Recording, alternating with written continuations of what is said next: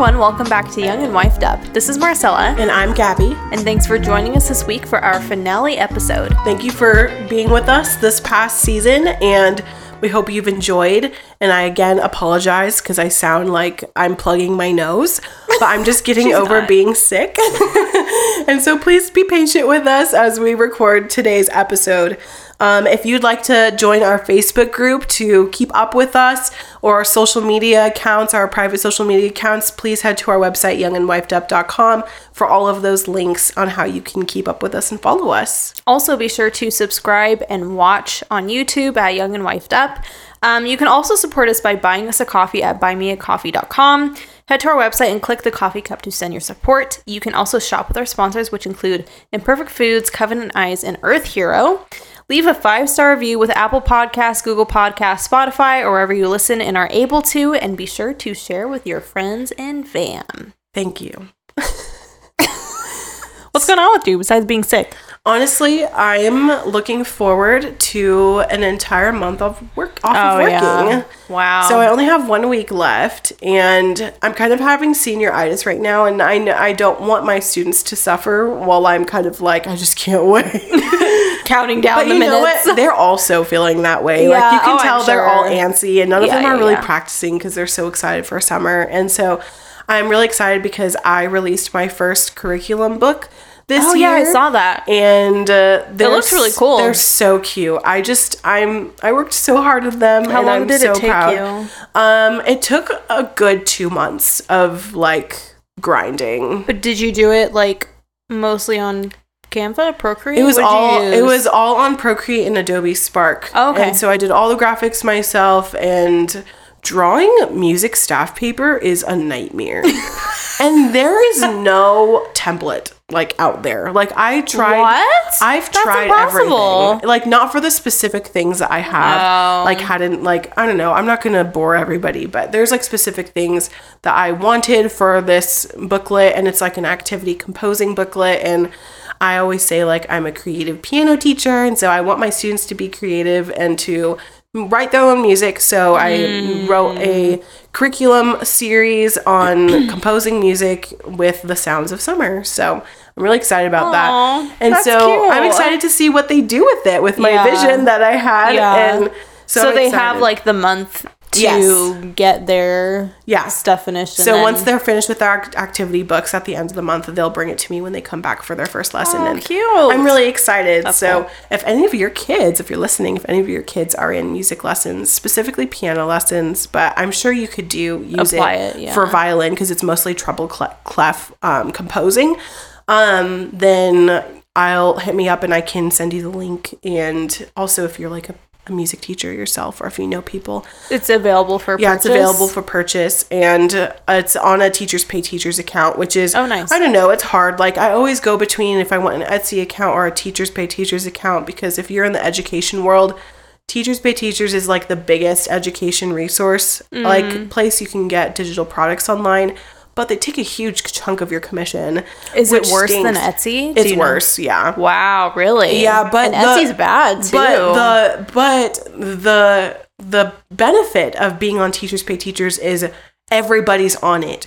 Like school teachers are on it, homeschoolers are on it. So you get more foot traffic. You get a lot more foot traffic. So my like shop gets viewed a lot, and like I have a lot of followers on it. But it is really hard, like in a sea of music teachers, to try to stand out. Yeah. And so anyway, you gotta hustle, man. It's hard out there. And, like you gotta make the digital product you gotta world. make like everybody says, oh, it's passive income. It is not passive.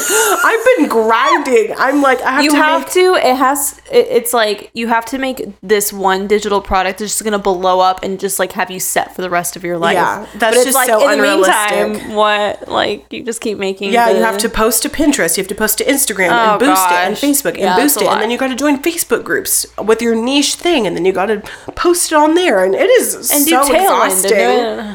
And you got to do videos and TikToks, and it's just like, I just can't do it. I was just wanting some passive income here. This isn't passive anymore. I know, it's definitely not passive. So don't believe them when they say, oh, it's just passive, make digital products. It's not. It's hard work. Anyway, what's going on with you right now? Eli started crawling. That's true. A couple days week. ago. A little bit more than a couple days ago. When were you guys at Disneyland? It was like Friday morning, and I remember being very upset. It was like the day before that. I was only very upset because I wanted to be there to witness it. He's so cute. But okay, today he's all of a sudden been pulling himself up to stand. What? Yeah. And my mom, when he started crawling last week, she was like, he's gonna crawl for 2 seconds and then be like, this ain't good enough, and then just go like straight to like trying to stand and walk. And it's literally happening before our eyes. Marcella. He's like pulling himself up on everything to just stand, and he's so happy when he's doing it too. He's like this big old like cheesy grin on his face. I'm like, what are you doing? You're not even 8 months old. Chill out. I know. Please. He wants to fly. He really does. He just wants to run around with Seth, honestly. Yeah. Probably it's like a that's why. child thing. It's totally a second child thing. But besides that, I need to talk about this because it's really upsetting. I had this denim tragedy, okay? What? It's this whole thing. Most of my jeans are, I don't know what happened. They are really big on me. I bought them when I first got pregnant with Eli. And it's weird because I think I gained the majority of my pregnancy weight in my first trimester. That's weird. And then it like went to a stall for the longest time. And then I kind of gained more like at the end, it was the exact opposite with Seth. Like I didn't gain a lot of weight. And then towards the end, it like kind of snowballed. And then, yeah. Super weird. Literally. So I snowballed. So anyway, I have all of these pairs of jeans. They're super cute, kind of expensive. Like Old Navy can get a little bit pricey. Yeah. Like I have a lot of really nice Old Navy denim. All of it's big on me. So I like begged Jed. I was like, I only have one pair of jeans that fits me. I need to get another pair. I had like 2 pairs of skinny jeans that fit me. Well, the one I bought, this pair of jeans that I'm wearing right now, which, by the way, American Eagle denim. Oh, I love them. Yeah. Wow. Their curvy Loveline. I've always loved their curvy clothes. Yeah. Gold. Anyway, so this pair of denim that I had, they were like really nice Levi's skinny jeans. I wore them when we went to Universal Studios, and literally by the end of the day, like the inner thigh area was like, it was so worn out. There were holes. I was like, I can't wear these anymore because it's very inappropriate. Yeah, no. That must have been bad quality, man. No, I've had these jeans for like 5 years. Oh, okay. They're old. I thought they were ready to go. But then I was like, okay, I have one more pair of skinny jeans and then this new pair of denim. Well, on yesterday, we're recording on Monday. Yesterday, I'm changing my pants. I'm putting on this other pair of skinny jeans. I pull them up and they rip on the side and the back. And I'm like, I am now down to one pair of jeans. And it was when I was getting ready for church. So we're already late. I had my whole outfit picked out. I'm like putting on my jeans. They rip in the back. And I'm like, I can't wear a dress because when you're nursing, you can't hike your dress up from the bottom because like I have to wear a shirt and pants. Anyway, so now I'm only down to one pair of jeans. And yeah, the only dress that I have that's like nursing friendly is the one that you bought me. Oh, that Wilma made? Yeah. All my other ones, they're like all like kind of high up on the and I can't like stretch them down to like they're like get super the boob dense out. Cotton or something. It's just terrible. Sorry, anyway, Marcella. I need to go shopping and buy more denim. It. I was really upset. I was like, I only have one pair Maybe you should do some more skirts and shirts, you know? There's a lot of cute. Yeah. Old Navy has so many cute You know skirts. what? You will not catch me dead in pants for the next 3 months. I do not do pants at all. Nope. I don't blame you. you. You know what? I need to look into that. I don't have any. I used to have long maxi skirts, and I don't know what happened to all of them. It's so comfortable. I'm vibing in my skirts right now. Wow. Should I go to Target? You should go to Target and Old Navy. Old Navy. Target's where I got this one. Old Navy's They've been racking them out, man. Right now. Yeah. Nice. Anyway, we could talk about that for like 2 hours. Honestly. And that's not the point of this episode. Anyway, we're going to take a quick break so I can have a cough attack, and then we'll come back with this week's topic. Marcella, guess what? What? Last night, I made our dinner entirely out of incredible food that could have been thrown out as waste and headed to the landfill. No way. How? Imperfect Foods! Imperfect Foods is a weekly grocery delivery service on a mission to build a better, less wasteful food system. They offer a full lineup of sustainable, affordable groceries that make the weekly chore of grocery shopping an effortless and delightful experience. Imperfect Foods partners with food suppliers, farmers, and small businesses to ensure that delicious food goes into our pantries and instead of the landfill. I feel like you started that sentence really weird. I did. Anyway, you guys have got to try it. Get $20 off your first Imperfect Foods delivery by using our link at youngandwifedup.com. Get it. Okay, guys, this week for our season finale, we're going to end it with talking about submission. Ooh. Submitting to our husbands. I apologize in advance for all of the people we're going to offend. No, I don't apologize. That's true. I don't know. I don't know if I apologize or not. I apologize for hurting your feelings. Anyway, okay, I'm going to pull myself together really quick. Okay. So, the point of today's episode is twofold. One, I want to convince you from scripture that we have an obligation to submit to our husbands and that we ought to die to ourselves and do what we've been talking about the past couple weeks, our God-given duties as women and wives. Secondly, I would like to convince you that there are practical ways that we can do this and that it does require work and that it isn't just something that's going to naturally come to you when you get married. It's not just a nice thing to say. Yeah. It's interesting because when I was first about to get married, we were getting some premarital counseling at our church. And I remember one time I had a meeting with a couple and that was giving us premarital like counseling and stuff. And I remember I asked the woman, how do I submit to my husband? And honestly, like she couldn't give me a straight answer. And I remember feeling like a little bit discouraged leaving that conversation because I understand why she was hesitant to give me like a very clear and blunt answer with that. But also I felt like a little bit like a fish out of water. Like I knew that it was my duty to submit to my husband. And I knew that it was beautiful and God ordained and in the creation order. And I just didn't know what that meant fleshed out because everybody is married to a different man. And I think that was part of her hesitation. Yeah. Because like what is submission to her husband would not be what mine is. But I do think that there are very clear principles that scripture has laid out for us and that people who have read the scriptures for many years have made excellent books or put talks together to help us so that we aren't left with this big question mark of what does submission look like for a Christian woman in the modern age. And it's so interesting because sometimes we could look at scripture in light of our culture or in light of 2022 or whatever year we're listening to this episode in, and we could think, well, how can I make this fit into my lifestyle and how can I make it fit into today?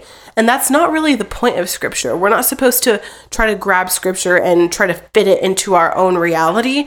We're supposed to comply our reality to the scriptures. We're supposed to submit to the scriptures and to lay down the culture and the world and our own flesh and all of those things to scripture, you know? And so it's going to be a little bit hard for me not to be specific about certain things. So I want to kind of, when I say I'm sorry ahead of time, you know, when I was joking earlier, it's more that like, I understand that there are circumstances that I am not going to speak to today. And we've talked in the past episodes when we talk about things that we think are biblical matters that we can't speak to everything. This would have to be like a whole season in itself to get into every single nitty-gritty detail of what submission looks for every single family. But I do think that there are things that we have disqualified ourselves from without actually taking a good look at what the scriptures say and say, okay, this actually does apply to the majority of families and to Christian women. And so that's why I say, when I say I'm sorry, I really mean I'm sorry that I can't flesh this out in as much detail as I'd really like to, so I can make sure that I'm being meek and humble and that I'm not sounding so dogmatic. You know what I mean? And I, unfortunately, with issues like this, when it's become so gray, especially in broader evangelicalism, I kind of have to be dogmatic because the scriptures are clear. Yes. And so that's kind of where I'm coming from today. And I'm also want to say, before I get into, the meat of this, that I am not a perfect submissive wife. I am so far from that. In fact, I have a woman that has been checking on me several times a week, one of my elders' wife, to make sure that I am doing my duty as a submissive wife, because I have not been a good girl lately. I have sinned against my husband in more ways than one in the past couple of weeks. And so I have accountability right now. So I'm coming from a place right now of vulnerability, humility, of truly Gabby, you need to remind yourself these things. These are the truths of scripture. And it's so interesting. We can know so much with our head, all of the right things. And I can tell you everything that is right. And when we are done tonight, I could 1,000% sin against Ryan the second Marcella leaves. Yeah. And so I'm not coming from a place of I am this perfect submissive wife with a quiet and meek spirit. That is not what I am now, but I pray that the Lord would give me all the grace in the world, that he would sanctify me and orient my life to the scriptures, that I would become that woman every day, closer and closer, so that I can help other women to orient their lives to the scriptures. And so I just kind of want to get that preface out of the way. Yeah, that's good. And most of this, I'm going to be talking a lot because I did make this outline, but Marcella is free to jump in whenever you want. So to take care of the first part of what I wanted to talk about today, I want to argue with you that the scriptures are clear about this, that we have no way out of submitting to our husbands. That is our duty. It is what God has called us to do, and we must obey God's word because it is good for us and for our lives, and it's how we glorify him and thank him as Christians and as people that put our faith and trust in him. So I'm going to read a couple passages to you today. And I apologize if I stumble or if I sound nasally again. I'm getting over a sickness. So first I'd like to read some portions from Ephesians 5, which is kind of everybody knows this is the submission passage. But Ephesians 5:22, and then I'm going to read the end of that section, which is 33. So it says, "Wives, submit to your own husbands as to the Lord. For the husband is the head of the wife, as also Christ is the head of the church. He is the Savior of the body. Therefore, just as the church is subject to Christ, so let the wives be to their own husbands in everything. Nevertheless, you in particular, so love his wife as himself, and let the wife see that she respects her husband." And then Colossians 3:18, super short and to the point, "Wives, submit to your own husbands. It is fitting in the Lord." Titus 2:3-5, we read this last week's episode.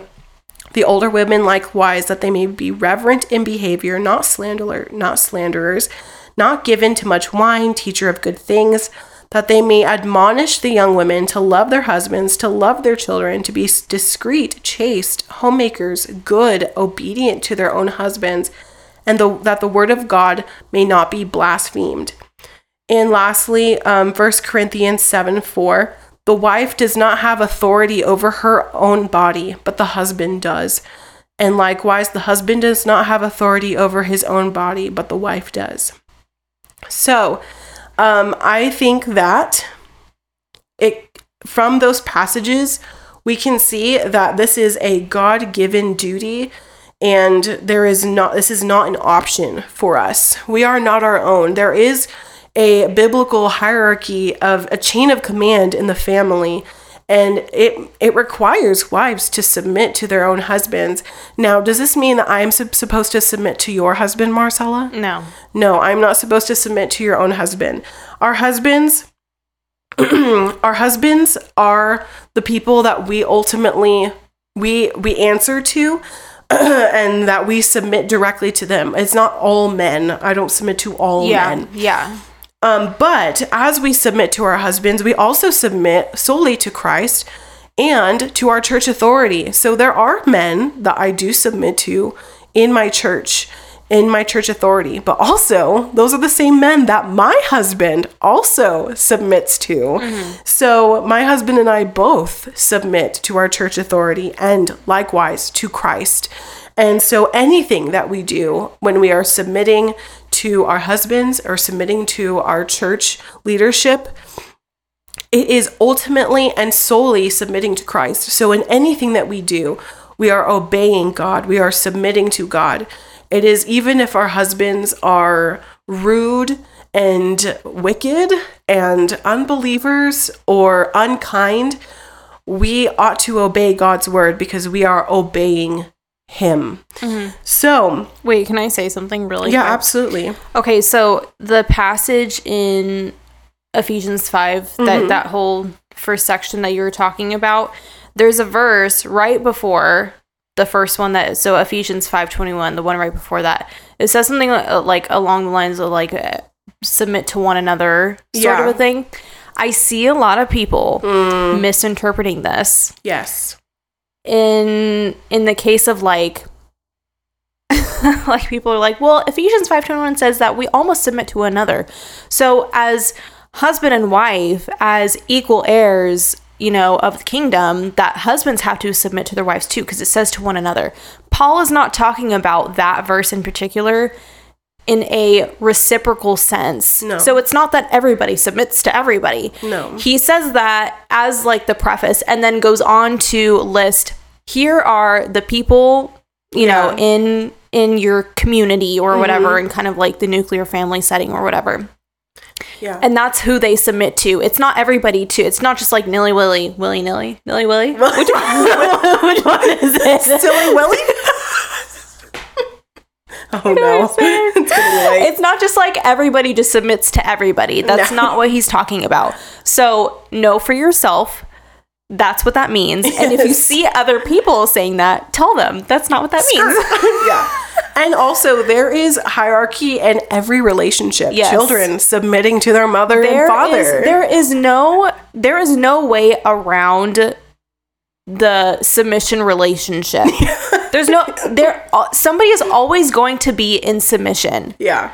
And in this case, if you want to obey the Lord, you're going to submit to your husband. Yeah, exactly. And not be like, you have to do what I say, or like, I'm the wife and you have to love me like Christ loved the church. If you're not doing it, then I don't have to submit to you. But we'll talk about that in a minute. Yeah. So we are not going to speak. And you notice how I mostly skipped the husband's stuff. And that is because I'm not going to speak to that today. This is not a podcast for husbands. It is okay if your husbands are listening. I'm not saying like close their ears so they can't listen to this. My husband listens to this when he's editing it, and like my dad will listen. Like, hi, Dad. Like, Jed will listen. I know. Yeah. I'm not saying that no man can listen to our podcast, but our podcast is to speak to women. And Ryan and I, Marcella and I, do not have authority over any man, and so we are not going to speak to a man's sin and issues. That's just not our place at all. And we also believe that the scriptures are clear about that. Anyway. So if you have listened to our past episode 1 by our conduct, you will have heard that we ought to obey God even if our husbands are unbelievers or are believers but are in unrepentant sin. Yeah. And so I highly recommend, if you take issue with the fact that I'm not addressing those concerns, please go back and listen to that episode. I think it's a 2-parter. Yes, it is. One by her conduct. And that episode series, I know we've been talking about it a lot the last couple of weeks, but it really does take care of a lot of these nuances that people will bring up. Well, but what if my husband's not a Christian? Well, the Bible does not say that you have an exception. And Ash and Kristen from Apta Sophia give some really, really good points from the scripture why that is the case and why we still ought to submit to our husbands regardless. Yes. And again, we're not going to speak to those extraordinary circumstances or those nuances. We're going to talk to the average Christian woman that has a husband that is a believer And even if your husband is not a believer, these things still apply to you because of what the episode in Won by Her Conduct said. They argued that it is the same. It is you're submitting to them in a whole different way with whole different strengths that the Lord has to give you and provides whole different things that you need. But it is still the same principles. Yeah. The scriptures are clear. It does not say you don't have to submit to your husband if he's not a Christian. Yeah. Okay. So you may be wondering, are Marcella and I oppressed? Is there a gun to our head right now with, is my husband the one that made this outline for me and told me this is what you are going to say? Man. That is not the case. No. Again, we submit to our husbands, to Christ, and to our church. Our husbands also submit to Christ and to our churches. Even our church authorities submit to governing bodies above them. So there's no way out of a submission relationship. Submission relationships are good. They are ordained by God, and that is how we can have freedom. Okay, so this freedom in accepting and embracing the creation order, when wives are submitting to their own husbands, and when husbands are loving their wives, the Lord blesses the home in more ways than we can see this side of glory. I know that I experience blessings when I am submitting to my husband joyfully. And I know my husband receives blessings when he is loving me the way that Christ loves the church. But we're not going to see the fruit of all of it until we're in glory. And so much of it is spiritual blessings, fortitude. You know, there's a lot of things that are not like tangible, things that you can't feel or see. But the Lord gives us so many spiritual blessings. And all those extra things are just added extra blessings, you know. But doing what God has commanded us to do is a blessing in itself. So I'm going to be using a couple quotes, and kind of the way I've made this outline was based off of a book called Building a Godly Home, A Holy Vision for a Happy Marriage. And it's originally by William Gouge. It's a super old book, but it was revised in modern language by Pastor Joel Beakey. And I'm going to link the book and how you can get it. I highly recommend it. It talks about the whole family, and it has sections for husbands, sections for wives, and there's a bunch of other really good content in that book. So I highly recommend that. And I have read the portions for the admonitions for the wife. And I just want to really quickly say, because I know that some people or some women may be hesitant to hear about submission from a male, but if the Lord has ordained a man to be a pastor and to be a scholar of God's word, they have the ability to communicate to us what scripture says about women. Like, we do not need another woman to tell us to submit. And it's helpful when we hear Nancy Wilson or Elizabeth Elliot or other women that we respect and admire that speak about these issues frequently. It's helpful to hear from a woman because of the Titus 2 relationship that Paul encourages us to have. And it's nice to see another woman's perspective and to somebody that can understand where we're coming from. But I want to emphasize that men are allowed to have strong opinions from scripture and interpret scripture regarding women. And we do not need to only glean from women to know about submission. So he has this really good section about where a wife is first submitting to Christ in all things. And so I want to quickly go over the cases where it is permissible to not submit to your husband and to decline your husband. And he says this: first, that she be sure, being truly informed by God's word, that which she refuses to do at her husband's command is forbidden by God, sin. Secondly, that she first labors with all meekness and by all good means that she can do to persuade her husband to stop the origins and pressing that upon her, that which in good conscience she cannot do. So essentially what he's saying, if your husband is asking you to do something that is very clear in scripture that it is a sin, this is what you ought to do. You ought to plead with him in meekness that you should not do this thing, that you will not do this thing. If he's leading your family down sin, a sinful path, or he's asking you to do things that is clearly forbidden in scripture, we can plead with him. We do have that right to plead with him with kindness. And then we also have the right to firmly decline with a lot of kindness if necessary. It does not give us the right to sin against them in turn and to be harsh with them. But we still ought to be firm and say, no, I will not disobey my God. And we also ought to pray and intercede to the Lord, that the Lord would turn his heart of stone to heart of flesh, that he would see that he's in error, that he's in sin. And if those things are not taking place, and your husband is in obstinate sin and he's asking you to sin and all those things, then we have the right and the ability to take that to the leadership of the church and ask for help. Yeah. And that is why Marcella and I always say that being a member of a church is so important, because it protects women. If you are in a good church, it is a layer of protection that you absolutely need. And I've heard stories of people that needed that. And you always think that you're the exception. You're not. We don't know that if we will ever be in that position where we need the church's protection. And that is where women are safe. Women are safe in good churches. And so please do not neglect the fellowship of the saints, a good pastor, good elders. Plug yourself into a good Bible-believing church that practices church discipline, that keeps your husband accountable, that keeps you accountable, that's watching over your family. That is where wives are safe and where they are free to submit to their husbands in situations like this. Okay, so now that we've kind of covered like the nuances and the permissible way that we ought not to submit to our husbands, I want to lay out for you how William Gouge in this book has kind of formatted the submission of a wife in different sections. And again, I highly recommend this book. He goes into lots of detail. He's very blunt, but he's very gentle. Like he doesn't say things crassly, you know. It's really like straight and forward to the point, and you know, and there's no room for misinterpretation. He does the same thing to the husbands in the husband section, so it's not like, okay, the wife's really gonna get it, you know what I mean? If anything, I think he's harsher to the husband, you know.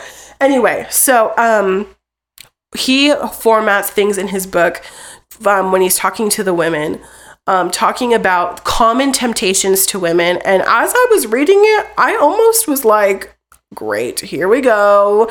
But honestly, it was all spot on, and things that even I struggle with and I could see myself in. So again, we talked last week about having a honest conversation with yourself, self-examining. Do I see myself as this person that I struggle with these temptations? And most of the time it's going to be yes. It might not be to the degree as somebody else does, but every woman has the curse of Eve. Yes. We can't avoid it. We want to rule over our husbands. It is a part of the fall. And so if we are regenerated and we have turned away from our sinful ways, we are going to be fighting that old man until we die. And we need to be a lot more self-aware. Absolutely. Just because we're Christians doesn't mean, like you were saying, like that doesn't mean we're like exempt from the curse of Eve. Totally. Like, we are still going to have a tendency. I think I have fought harder with the Eve tendencies as I've become stronger in my faith, stronger in my convictions, loving my husband more. And there is an element of spiritual attack on families. We fight against the world, the flesh, and the devil is a part of that, you know? And so it's like, how are we going to actively fight against those things? Well, by putting on righteousness. So I'm going to talk about how we can practically submit to our husbands. And these are things I wish that I was told when I was in that meeting. How do I do this? And these are things that I've gleaned from the different resources that we talk about. Nancy Wilson has so much good stuff on submission to husbands, in wives, and wives' roles in the house, and having a good attitude and a meek and a gentle, quiet spirit. And this book is really good, just like straight to the point. There's a couple other resources that I could think of, like Let Me Be a Woman by Elizabeth Elliot. The Excellent Wife by Martha Peace has lots of submission sections. And I'll link those resources for you guys below. So I'm not just coming up with this, just out of my head and like, I'm so smart. It's from reading a lot of good material that has blessed me, and also looking at my own life and seeing myself, what are the common temptations to women. And I think William Googe had a great way of explaining the things that we struggle with. So let me see how many, 1, 2, 3, 4, 5, 6, 7, 8. Okay, I thought I had 10, but I guess I have 9. Yeah. I have 9 headings, and I'll just like rapid fire one that I won't keep you guys forever, but I just want to say 9 things that I think can help us to submit to our husbands. I'm going to tell you the tendency of temptation in women, including ourselves, and what we can put on as righteousness instead, so that we can be submitting to our husbands as the church submits to Christ. So the first one is humility. This is a really, really, really, really big one. The sin of pride, being puffed up, being unwilling to repent, demanding our way. That is something that we struggle with as wives and as women. What we can do to counteract that, actively laying down our own pride, our own motives, our own way, and repenting when we sin. And this is hard because especially when we know what's best. Like, we can logically know, like, he is not thinking of the best way to do this. I know. I can help. I'm his helpmate, right? I'm the one. I have the answers. And if your husband is really firm about something that he wants, and you're like, no, but I genuinely have, it has to be this way. It has to be my way. That is when the pride is sneaking in. And you know what? We have to allow our husbands to fail. There's like some people that will say like, well, I just don't want him to fail. I don't want him to mess up. I just want him to do the right thing. Well, our job as helpers is not to be the person that's like, well, I just don't want you to fail and mess up. It's to encourage them so that they don't, And that's with not giving them the benefit of the doubt either. Yeah. Totally. It's like that's with the assumption that they're going to fail, and you really don't know what might happen or what may come out of a circumstance. And it's or so situation. interesting the times that I thought like this is not gonna work out, and like I made the better choice to allow Ryan to lead us in that way. It wasn't as bad as I thought it was gonna be. You know what I mean? And I hear so many people say like, I just can't. I have to die. I'm like, okay, then die. It's not supposed to be easy. It's not supposed to feel good. Sometimes it literally means actually biting your tongue. Yeah. Because after a while, you won't have to bite your tongue as hard. It's going to be second nature. It's going to be easy for you to be like, I trust in my husband. I trust that he has our best interest as a family. I trust that he has all these things worked out. And if he needs my help, he's going to ask me for help. And it doesn't mean that we have to shut up and not say anything. Obviously, like if we are his helpers, we want to be there to help, like delegate it. Like I want to help you, But if your husband has a vision for your family, it is not our job to come stomp in and say, well, I have all the answers, because that's not displaying humility. And that's ultimately taking the lead in the marriage. Yeah. The next one is sincerity. And this one was really interesting when William Googe was talking about it in the book, doing things with real sincerity. And this is something that it was kind of like a little for me, because it's so interesting how I can do things like grumbling to myself and be like, well, he didn't hear me, or you know what I mean? Having bitterness against our husbands, an inward bad attitude. It doesn't even mean you don't have to say anything. Yeah. Doing only the bare minimum of our duties, or if he's asked you or delegated something to you and you do the bare minimum. So the counteracting of that is to being very forgiving when your husband fails and when he sins against you, not being somebody that holds bitterness in your heart, having a genuine good attitude. And that is something that we have to pray for. And it is a choice. We choose to have a bad attitude. A bad attitude is not like a state it doesn't happen to you. You decide if you have a bad attitude. If I have a bad attitude, it is a choice I'm making, even if it's a quick choice. And doing our duties wholeheartedly with sincerity. So if our husbands have asked us to do something, has delegated something to us in our household, and we are doing it the bare minimum, we're not doing it with full sincerity. So we're not being completely honest or truthful or doing what he is. If you think about it, okay, I was a very diligent employee when I worked for people, and I would be like trying to take action and like be the person that comes up with ideas and super dependable. But then it's so interesting, a lot of women that have that attitude in the workplace, in the home, all of that goes away. And it's like, I'm not gonna be the person that, comes up with all these great ideas, and I'm only gonna do what's absolutely required of me. Then you're not doing it with real sincerity. And that's not gonna bless your family. Doing things with your whole heart and sincereness is what's going to bless your family. That's good. Next is cheerfulness. This is kind of goes in the same way as the sincerity, but having a visible bad attitude is a way to completely squash your husband. Grumbling and complaining, those things don't even help us. They really don't. They don't at all. Whenever I complain, I'm like, well, that accomplished absolutely nothing. And I feel worse. It's completely unproductive. And so instead of those things, we can seek contentment. We have a whole episode about contentment you can listen to. Of speaking positively, not being people saying oh, I'm just a pessimist. No, you're not. You just have a bad attitude. Yeah. And I used to say things like that too. I just genuinely don't have a positive outlook on life. Well, that is unbiblical and ungodly. That is not a good thing. That's not something that we should be okay with or be proud of. Yeah. And we need to respond happily.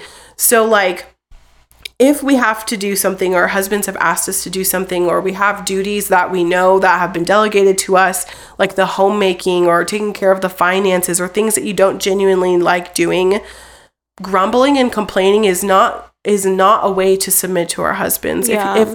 If we've been given a task and we are just I have to do this, at least I'm doing it. That's not the point. That's not the point. And we've talked about it before. You can do all the right trad wife homemaking aesthetic and have a rotten heart. And so it doesn't matter if you do all the physical right things. If you have a rotten heart and you're not doing things with cheerfulness or gladness, it's empty. Yeah. The Lord is not going to bless those efforts.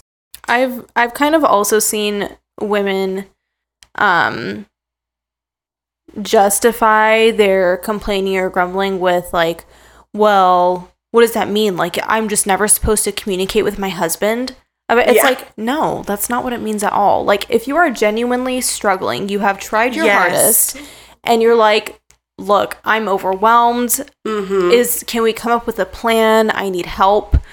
And again, coming at the conversation with humility and sincerity and still trying to be positive about the situation. That doesn't mean you're just shut up and disappear. That's not what we're talking about. It doesn't mean you have to be fake either. No, not at all. If you are genuinely struggling with something, or there's something that's not getting done consistently because you do have a lot on your plate, or you guys have to come up with a way to cut back on certain things, that way you can do what your obligations are in the household. That's super important. And I see a lot of women being well, I guess that just means that I'm just not supposed to talk to my husband about anything because I can't say anything bad to him. And it's no, that's not what it means at all. But it means to have a heart check before. Yes, it's the way you come at the conversation is what we're getting at. Yeah.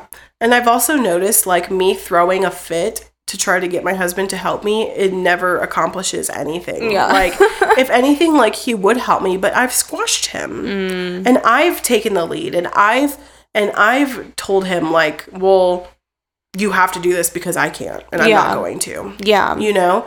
And so at that point, it's a much bigger issue. Yeah. You know? And don't just have a good attitude for the expectation of getting something back from him. Yeah. Because then that is being insincere. You're doing it to get, you know, well, if I'm just happy and cheerful and have a good attitude about it, then he's going to get up and help me or do all this stuff. It's like, no, you shouldn't have any expectations like that. You're doing it because you're working unto the Lord. Yes. And you're doing it with a cheerful heart for your home and for your family, not because it's like, not well, for if man's praise. if I'm doing it, then it must mean that he's going to want to jump in and help me because he sees how happy I am about it. That's not what the point of the whole thing is. I agree.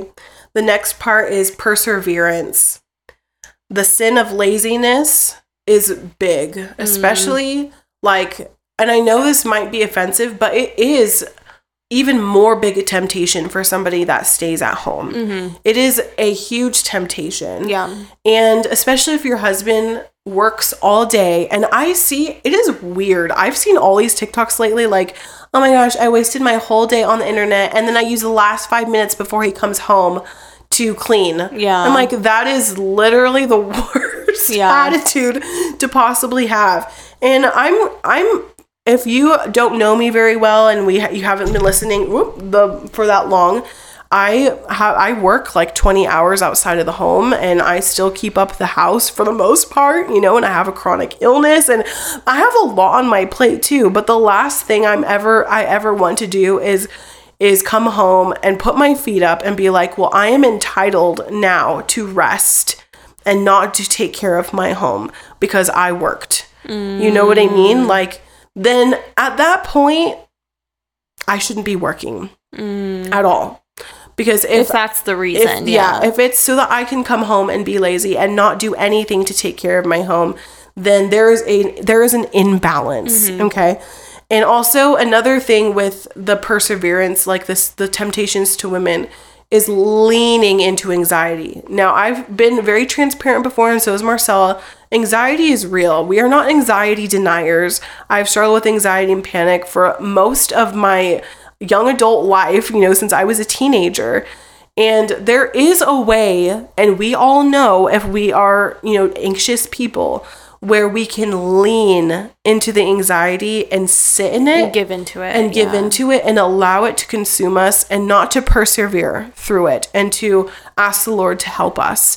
And so that is when anxiety becomes sinful, because when people say, oh, anxiety is all sin-based, I don't believe that that's true.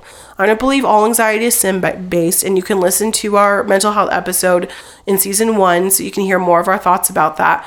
But there is an element of where anxiety can allow you to sin, and you can use that as an excuse to not persevere, to do your duties, to be unkind to your husband and say, oh, I was just anxious. I was stressed, you know? So how we can counteract that is by working diligently, casting our cares on the Lord, and occupying our time well. So there are ways we can have schedules and routines. We can have accountability. We can, and if we struggle with that, we can ask our husbands to help us. Can you help me come up with a schedule? What are your priorities? What would you like the most done in the home? What is your, because you know what, sometimes what we think is their biggest priority is not. My husband does not care if our floors are squeaky clean, but he does care that he has dinner every night. So my priority, even if I work outside of the home, is to make sure that we have dinner on the table every night. You know what I mean? And so your husband might be different. You know, he might want his floors to be sparkling, and it is not up to us to be like, well, that's unrealistic, I'm not going to do that. You know what I mean? We have to work diligently and to persevere through the laziness temptations, through the mental health struggles that we have. It is not an excuse to not submit to our husbands and not to do what God has commanded us to do. I think like along those lines, especially like for busy women, busy mothers, sometimes the the laziness and the anxiety and then kind of the rushing about is just pure poor planning. Yeah. And bad time management, which, I mean, might be good news because there's a pretty easy solution is to, you know, get up at the same time every day, get up earlier than your kids, get up before your kids get up. Things like that, having kind of a like parameters for your time during the day. And it's especially hard when maybe you're a new mom or a first time mom and you have a really little baby and it's kind of just, it's easy once they kind of, you're out of that like haze of like, oh my gosh, I'm never sleeping again and that sort of thing. And you're kind of getting back into routine just to kind of, you know, throw it all to the wind. Like, I guess whatever happens, happens. And then you're rushing to get the food on the table in time. And then because you didn't set a plan for your day, like those are really important things. And then that can cause you to be anxious too. Because then you're like, I don't want my husband to be mad at me because I didn't get these things done in time, because I didn't manage my time well and things like that. And yeah, no, I totally agree. Yeah. There are ways that we can persevere. Very practical things. Yes. Yeah. Okay, next is unity. Seeking unity. So the way that we can sin with this is to be argumentative by speaking contrary to them in front of others. This is a big thing. And I struggle with this. This is something that I struggle with, especially because all of us are so lighthearted. We all poke fun at each other and we're all like laughing and making fun of each other all the time. And then like, it just like happens, and it can happen without you. Well, it could be very well intentioned, like trying to be funny, and then you're like, what did I just do? I just completely disrespected my husband in front of people that, you know, and then that can really, really hurt your witness, you know. Not caring for the things that he cares for, being stubborn. Wow. Yeah. It's so interesting, like how it's crazy. Like, people will look at my relationship with Ryan and say, like, it's so fun that you guys have the same hobbies. And it's like, you know what? I could really care less about baseball, but like, you know what? Like, I love my husband and I love spending time with him and I love watching baseball with him. I would never watch it by myself, but I love spending time with him. And we both have like little Dodgers jerseys now. And like, I love baseball now. You know, it's so crazy how the Lord will soften your heart, you know? Yeah, it's even like to like silly things like that, meaningless things, you know? Like, and then there's other more serious matters where it's like your husband, okay, like there was like, I just to like speak from my own experience, I'm not making up any crazy wild things, is that Ryan and I had vastly different spiritual convictions when we were dating. Like not crazy, like not like gospel issues, but like just like real, like I was not, like Ryan had been going to a Reformed church for several years and was like settled, and I was like in a non-denominational church, just like, it was really, really hard, you know, it was really hard. And there were times where, you know, the Lord kind of naturally unified us in a lot of things as time went on, as we spent more time together, as I was searching the scriptures myself, you know, as I was spending more time with other people in his church, you know, it was more natural. But then there were ways where I was obstinate and was like, I hate this specific thing that you love and care for, and I refuse to unify with you on this, and I will not do it. And that is where sin comes in. Sin comes in when your way and your stubbornness and your unwillingness to examine yourself and search the scriptures about more serious matters, ethical issues, convictions regarding like secondary issues that are not gospel issues that your husband cares about. Yeah. Those sort of things. And it obviously goes both ways. But again, we're not talking about husbands right now. We're talking about wives. And there were ways where I would not even look at the things he gave me about a certain topic regarding worship, because it was so offensive to me that I refused. And you know what? I wasted so many actual years of being stubborn and obstinate when I could have had this beautiful unity with my husband by just looking at the material he wanted me to look at, you know? And I regret that. I genuinely regret the fact that I was like, nope, I don't want to talk about it. I don't want to hear about it. Don't send me sermons about it. There's no way. I don't want to do that. And that is a way where I was not submitting to Christ, who has given me this man that wants to lead me spiritually. And I was so unwilling to even consider what he had to say about that. And that is something like, that's a obviously more serious thing, but things like things that he cares for and loves. Yeah. If we laugh at those things, or we don't care about them, or we're like, oh, that's him, you know? Yeah. And kind of like there's just a way that we can seek to have unity together. Yeah. And there's obviously more serious things like spiritual matters, ethical matters, moral matters that you should seek unity with your spouse on. And like, that takes a lot of time. And sometimes it's the wife coming to something, and then the husband needs to search the scriptures, and, you know, and there needs to be conversations. But in so many ways, like, if a husband's trying to lead you spiritually and you're just like, nope, I don't want to go there. I don't want to go there. I don't want to talk about it. I don't want to know. You know, that is where we are sinning. That is where the sin comes in. Yeah. And even just those silly things, like, I have seen my husband light up and be so happy to see that I care about the things he cares about. Yeah. Even the silly things like baseball games. You know what I mean? And it's like, the Lord blesses that. And he's blessed our relationship when I haven't like given in to the stubbornness and given into the being argumentative. So I see that a lot too with mothers as well. Like, if their husband like kind of has a specific way they want to approach parenting, or how they want to approach maybe welcoming a new baby into their home, what they, you know, if they have opinions about that sort of thing, I feel like it is really easy for us because maybe we are at home all day with the kids. We know better, right? Like, we're the one that is doing all the research and that sort of thing. But it's like, you know, sometimes the husband is like, okay, yeah, like, I trust that, you know, you've looked up what, you know, is necessary, and I'm going to let you kind of, you know, do your thing. And maybe he's kind of neutral on certain topics, but maybe he has really strong convictions about certain things. And if you're like, but I know all this other stuff, I mean, again, it's like, how are you approaching that conversation with him? Is it with humility?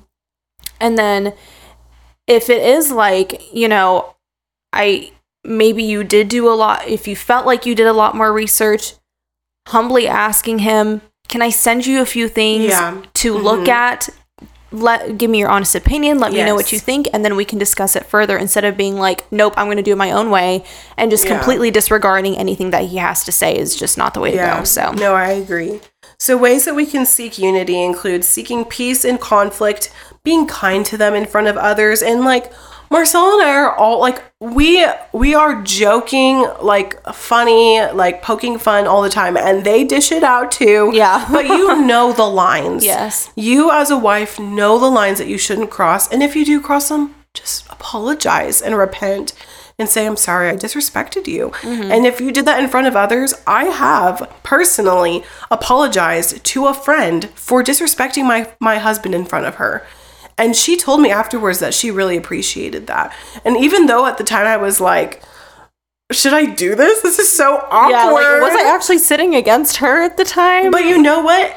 Like, if you are, especially if you're not, if it happens and you're not around believers, I think it does like matter. A lot, It does matter if you say, you know what? I disrespected my husband, and that wasn't cool. You know, I'm sorry that you had to see that. Yeah, admitting your faults. And in front of your children too. I'm sorry, I sinned against your father, and I shouldn't have done that. Wow, that is not how mom should speak to her husband. And that is not how you should behave. You know what I mean? And so it's like, we can't think that our actions in front of others are not going to affect them. You know what I mean? Yeah. And on a more lighthearted note, with seeking unity on the things that he cares about, if he loves to play video games, pick up the game controller and ask him if you can find a couch co-op game. If that's not your thing, try. You know what I mean? There are so many ways that we can try to care for the things that they care for. You know, if they love watching football and you hate that, well, why don't you practice your homemaking skills and have a Super Bowl party? I don't know. There are ways that we can still like contribute to his interests. We don't have to be fake and be like, I literally hate this. Like, why am I doing this? Yeah. But at least showing that you care. Some interest. You know what I mean? Some interest in those things. It really does like bless them. And you know when you come home and you show them all the things you got at Target, if they show any interest, you're like, oh my gosh, like this is so nice. You know? And so like the things that you guys both care about, it does matter, you know. It does bring more unity in your marriage. Okay. Next is wisdom. So the sins that are frequent for us when we are not having wisdom include thoughtlessness and not seeking our husband's best interest. So how can we combat that? Well, ultimately, from seeking wisdom from Scripture, we need to be in our words. We need to be surrounding ourselves with other godly women that are pouring into us wisdom, the means of grace on Sunday morning. You know, all those things build up wisdom in us. And even if it is passive listening, like if you are pew training with children right now and you are just like half listening, the Holy Spirit applies so much of that to our hearts that we don't even know. You know, even just the act of your body physically being in there on Sunday mornings, the Lord blesses that. You know what I mean? And so those are ways that we can seek out righteousness and seek out wisdom, but putting it to practice then, okay? So we can amen at church on Sunday. We could be, oh man, Nancy said that really good thing on her podcast, or Gabby and Marcella, oh wow, they were so spot on that. But then we're like, it just went out the window the second we're confronted with real life. You know what I mean? And having wisdom, and so that our husband can trust in us. You know, we want to be wise with the things that God has given to us, including how we delegate, how we plan our day, how we parent our children, how we speak to our husband. All of that with wisdom, it matters. And that is an amazing way that we could submit to our husbands and to love them, is by seeking wisdom. And you pursuing godliness and wisdom it is so powerful how your actions can change the tone of your home. Yes. And so it is 1,000%. important. If you're seeking that self-care moment, seek wisdom. You know what I mean? That is a fruitful thing to do. Yeah. Okay, next. Excuse me. Respect. This is huge. And this is where Paul is like, there's no room. He literally says we must respect our husbands.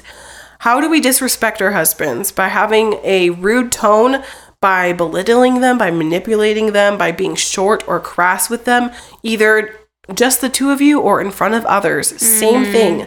We can disrespect our husbands. And honestly, and falling short in any of the things that we just talked about is disrespect, you know? Because again, like we said, there is a chain of command in the household.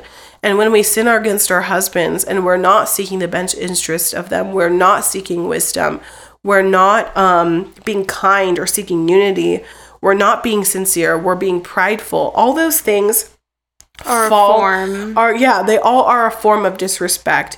And so how can we respect them? By putting on righteousness, by honoring him with our tone, with our speech, with our actions. And it is so interesting how a little bit of respect goes so far for a man. And it's so interesting, like, even just learning like about homeschooling and Charlotte Mason and all that stuff, like learning about respecting children, it's like as whole persons. Sometimes we forget that our husbands are whole persons too. And that like there's so much in media, like the stupid husband that doesn't really know, now he's an airhead. It's and like all of the oh my gosh, I can't. Sitcoms. Like all of the sitcoms of like the doofus husband. Yes. And, I'm just And that is what that is exactly what feeds our flesh. Yeah. Like, it's well, my husband must be incompetent. Yeah, he's an idiot too. You know what I mean? Yeah, which is terrible. And so if we do not respect and And it is okay. This is going to be weird. Okay. But there is like a healthy fear that we should have, that like we honor and we respect and fear our husbands, not because we're afraid of him, but that we genuinely want to honor and respect them because of what the Lord says. And it's good for us. And it honestly, like, seeing a man that is respected, you can tell. Yeah. You can tell. And you can see how he loves his wife.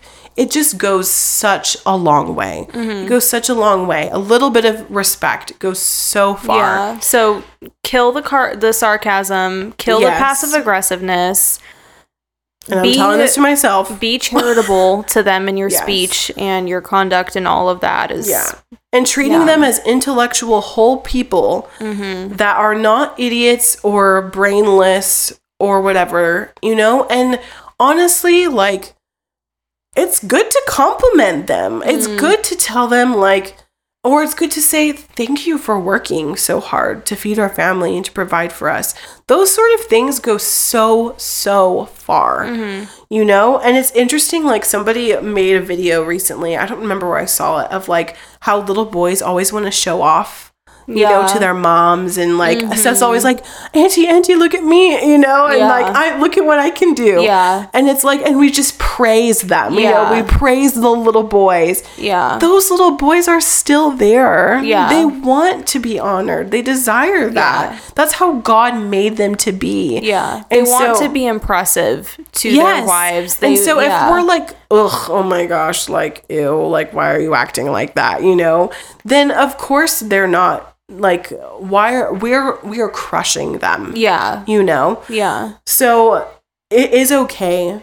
Like, it's not going to make your husband have a big head to compliment him and to tell them that he's impressive, or that he's handsome, or that he's strong. You know, those things, it goes so far.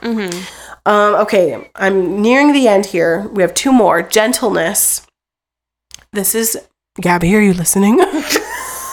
This is something that is not easy for me, okay? It is easy for me to be harsh, to be obnoxious, for me to refuse to be feminine. And honestly, over the years, as the Lord has sanctified me, I have embraced, like, physical femininity a whole lot more. It is a lot harder when you have a very, like, loud personality, or, you know, like, you don't want to be...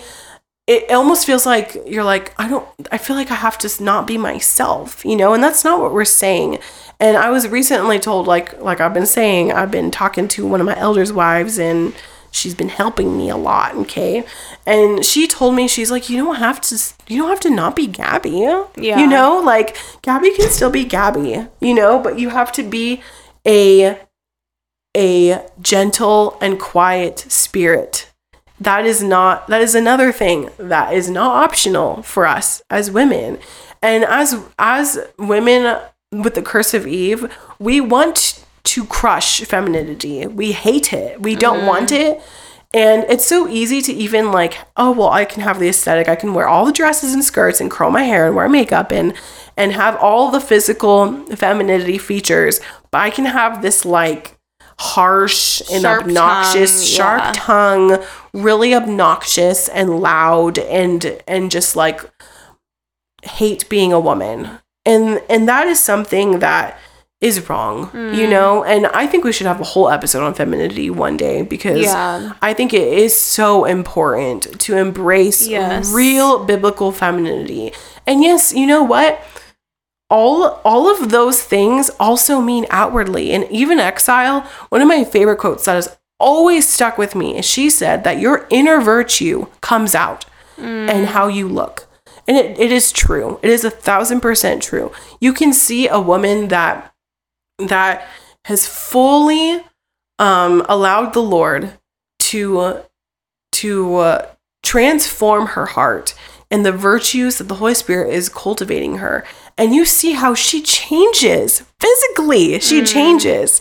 She loves things that are beautiful. So she becomes more beautiful physically. It is crazy how that happens. Like, it's just the way that the Lord made us as beautiful creatures, as women. He's made us to be gentle and feminine and dainty.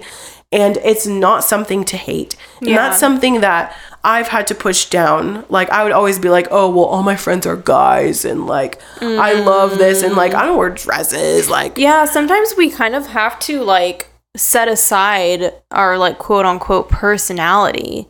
Yeah. Like, well, this is just my personality. And it's like, okay, but if your personality does not fit into these parameters that the Lord has set for us, then that doesn't mean you get to just do whatever you want just on the account of like, well, it's just my personality to be obnoxious or crude or you know, whatever else you may or even like that. It's like to be a drunk or to be like a, you know, it's like, oh, a party girl or whatever. Those things are not feminine and they're not cute. They're not biblical if that's what you're going for. Exactly. And so again, these are things that are difficult for me even now. Like, I've been married for almost 4 years and it's still something that I'm trying to work on. You know, it's not that I have to not be myself. It's that there is a part of myself that has to die so that the Lord could sanctify me.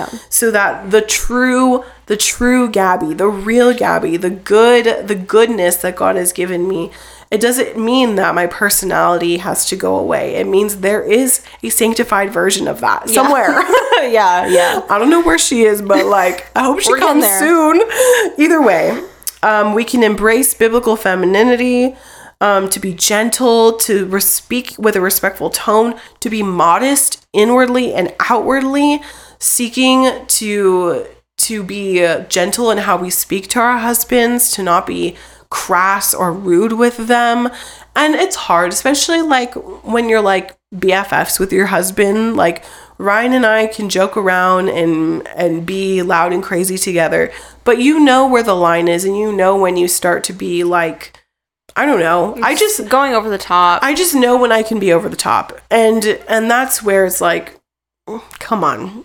What is the point? It's for me to like, look at me. You know what I mean? Look how loud I can be, you know? And or it's funny to be funny or whatever. And those things, again, they're just they're not good. That's not having a gentle, quiet spirit.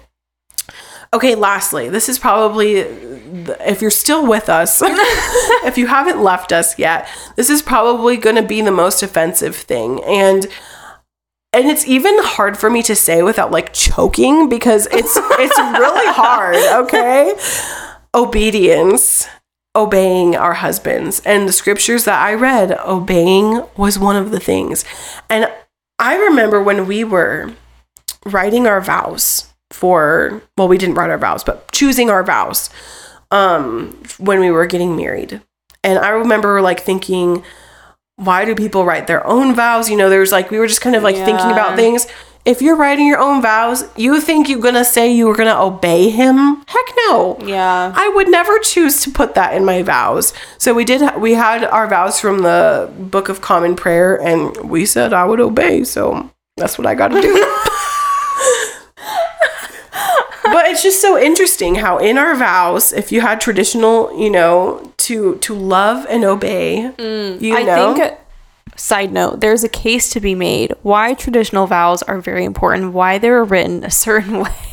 It's because I do not want to obey. It is, the idea of obeying your husband is so offensive and so oppressive to the world that it's like, I don't even want to say that in front of others. Yeah. Like, why would I vow that? Yeah. But the traditional vows cover... They're biblical. They cover the biblical roles that we are called to. And so I think it's awesome when people use traditional vows. Me too. Yeah. So how do we disobey our husbands?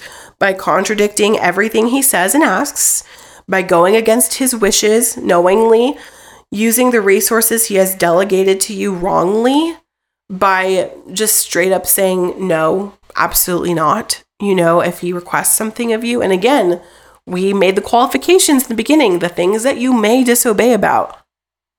Only sin. Only sin. Not preference. Not preference. And so it's hard because sometimes I'm like, okay, like there's like all these gray areas, like, well, but what if I feel really strongly about this? And what about that? Well, the scriptures say submitting, let me find it. Where to go? Please hold. Oh, yes. Okay, in Ephesians 5:22, it says, "So let the wives be to their own husbands in everything, submitting to them in everything." It doesn't say in the most important things, in only the big ones, like whether you're going to live, or you can homeschool, or are you going to vaccinate, the big ones, No, it says in everything. And that's hard, submitting to our husbands in everything. What does that mean? That seems overwhelming. In everything. Yeah. And it's hard to make a blanket statement like that, because it obviously doesn't mean that you cannot tell your husband what you think, or request that you don't do that thing, or that your family doesn't decide to do that, or whatever, or I'd really like to go here for dinner instead of there. You know what I mean? Like, obviously you're allowed to have opinions, but it is what is your intention? Does it really matter? Mm-hmm. Are you willing to die for that thing? Because sometimes I've been like, I'm willing to die on this hill, and then later I regretted that and was like, actually, no. I take it back. This is not a hill I'm willing to die on. It is so crazy. The hills, when we are like so set. We are on something. I'm like, yeah. I am immovable. Okay? That is sinful. We have to be adaptable. We have to be movable. To be able to lean. We have to be able to say, you know what? In everything. In everything. Yeah. In everything. And I'm going to keep saying it, because it says, submit to them in everything. And ways that we can do that. How can we obey our husbands instead of contradicting and going against?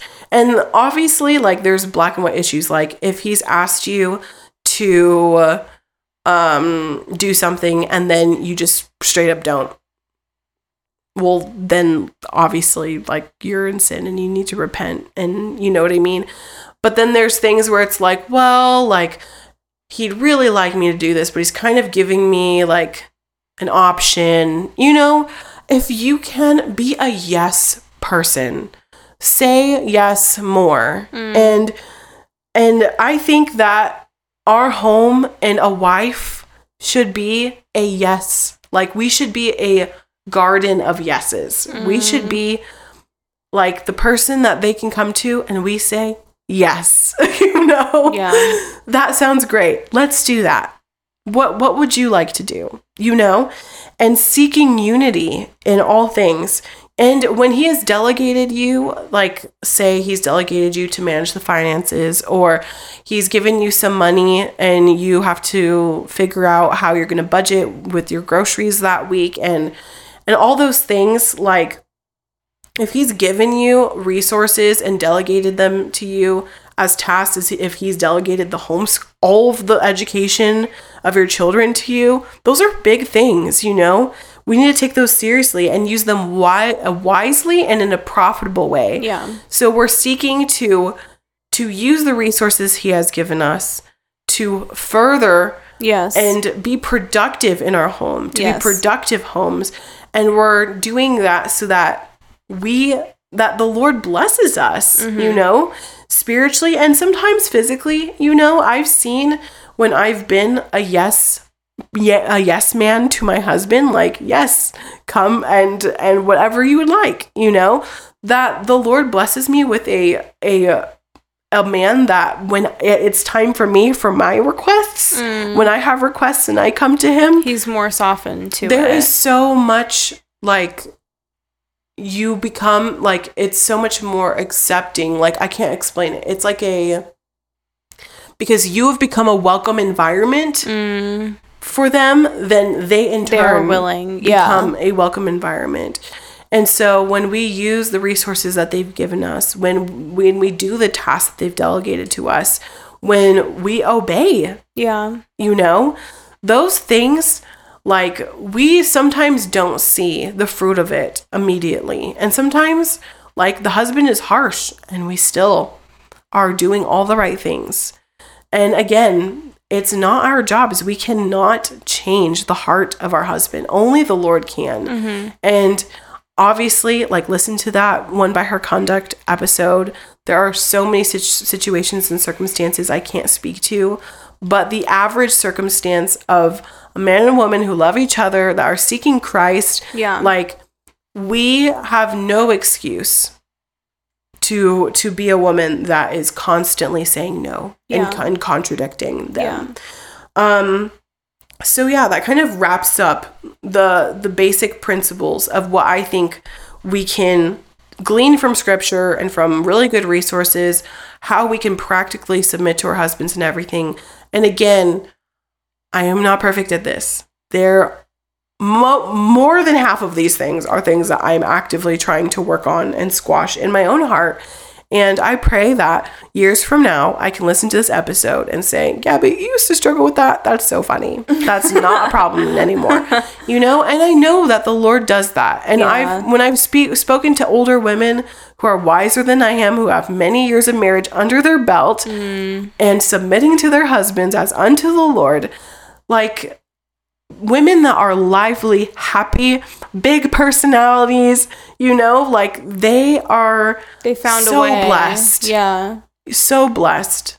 And I desire that for our marriage, not just so that I have a happy man, but so that I'm glorifying God. And ultimately, like, you are going to find contentment and satisfaction in doing what God has asked you to do. Yeah. Anyway, do you have anything you'd like to add? No, everything was spot on. Great. Okay. Again, please forgive me for my lack of eloquent speaking today. And no, you did good. Thank you. Let me just have a cough attack again really quick. We're going to take a quick break, and then we will end our season with another MLM non-recommendation.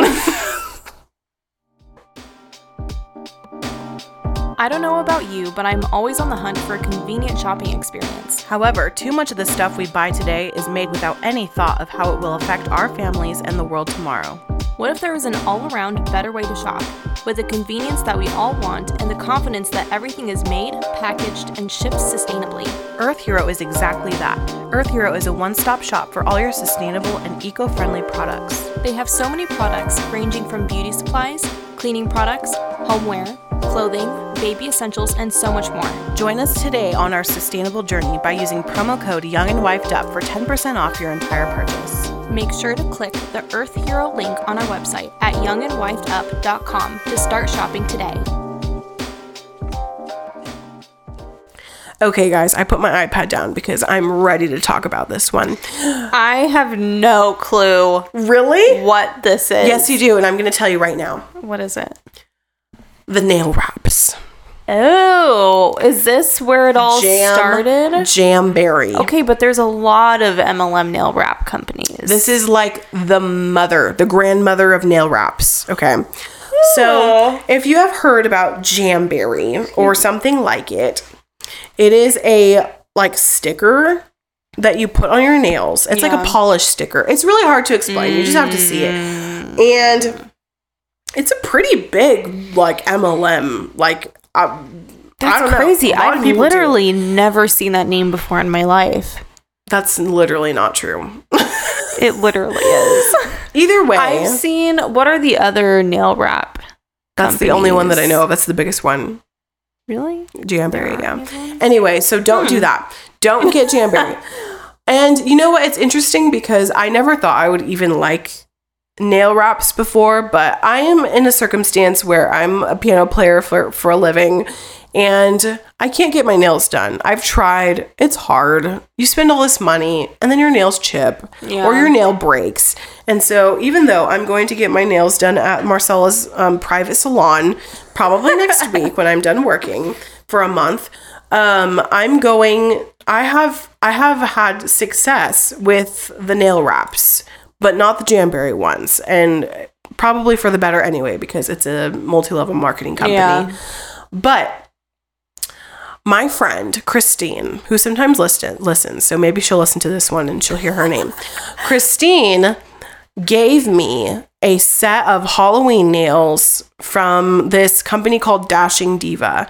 And Dashing Diva is not an MLM company. It's just like a straight, like a, just like regular company. Just a real retail, you know.